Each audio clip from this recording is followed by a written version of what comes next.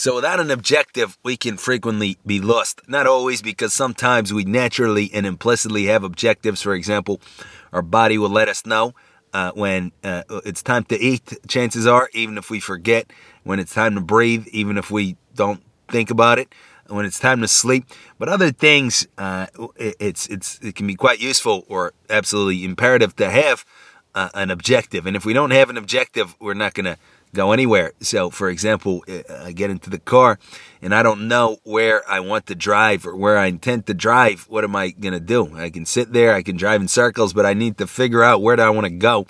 And then I need to get directions, plug it into the GPS or a map, however that will work, right? But and then as soon as that objective is set, we can go toward it. So the same thing, excuse me, in life, I would say it'll be great for me to have professional objectives, personal objectives, overall life objectives, and thinking also through my philosophy of pursuing goals. Am I willing to adjust my goals based on the feedback that I get from life or not? Or is it something that's set in stone? If so, to what extent? Am I willing to completely change my objectives? And if so, maybe there's a difference between a primary objective and subsidiary objectives, whatever the case might be, but it could be worth giving some thought to it. And once I've done that, I can also ask myself, based on what I'm doing right now, is it fair to say that I am quantitatively removed from being where I want to be, from attaining to my objectives, or am I qualitatively removed? Quantitatively or qualitatively? What does that mean? So in normal usage, we say quantitative when there's a numerical difference. For example, there's a quantitative difference between 10 and 20. Qualitatively, it might be a little trickier, but we might say when there's a difference in kind between different things. For example, we might say there's a qualitative difference between numbers and colors. What's the connection, right? But how do we really make it concrete here?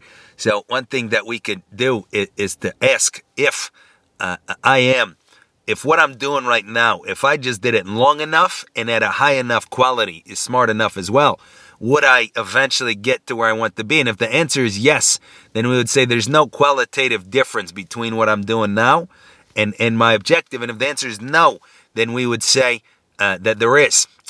Let's make that more concrete. So, for example, let's say that,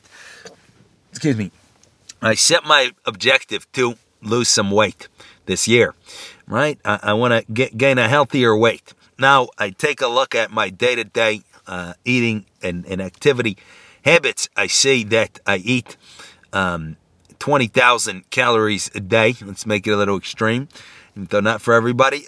20,000 calories a day I eat, and I do no sort of physical exercise whatsoever. And I've been doing this for years, and I'm the weight that I am. So now I can ask, if I keep doing this long enough, will I ever be down to the weight that I want to be? Let's say that weight is negative 100 pounds. Am I ever likely at all, based on known rules of physiology and biology and all this, am I ever likely to subtract 100 pounds from my current weight if I continue with these eating and activity habits? And the answer we're certainly inclined to give is no. It's not likely. And aside from, who knows, some kind of shifts of the digestive system, hormonal imbalances, different things might occur, but within the known kind of predictable range, no, there's basically no chance that I will ever lose 100 pounds. Living like this. So consequently, we would say that I am now qualitatively removed from my objective. The path I'm on is different in kind. No matter how long I go down it, I'm not going to attain to my objective. Now, we can compare that to doing something such as eating less calories than I take in and exercising. And then I say, if I do this for long enough and I make the proper adjustments and I'm smart about it, all this, is there a possibility that I'll reach my goal? And the answer then would probably be yes. Maybe, again, outline cases, whatever. But in principle, then we'll say I'm quantitatively removed from my goal. I just need to keep going long enough, right? Or, for example, let's say that my goal is to is to leave my current job and open up my own business, right? In one situation, I'm actively researching my field. I'm reading books. I'm researching on the internet. I'm listening to things. I'm asking people.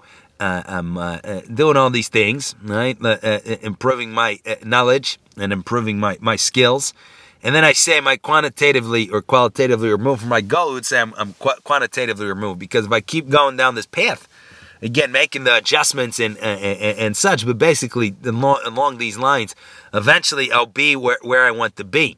If, on the other hand, excuse me, I'm doing none of that, I'm simply working my current job, I do zero research, I put zero time into thinking about my small business or my new business idea, then I can say I'm qualitatively, removed, because no matter how long I do this, I can do it for a million years theoretically, I would never get to where I want to be. So anyhow, that's something that we can, excuse me, that's a tool that we can perhaps apply across the board and really think about whatever it is that I'm doing as compared to where I want to be. Am I quantitatively or qualitatively removed from it? And if I'm qualitatively removed, all it takes is simply a shift of strategy sometimes, and I can be quantitatively removed from it, and then I just keep going down the road I'm on, making adjustments, taking in feedback as needed, but basically, and hopefully I'll get there. Thank you for listening.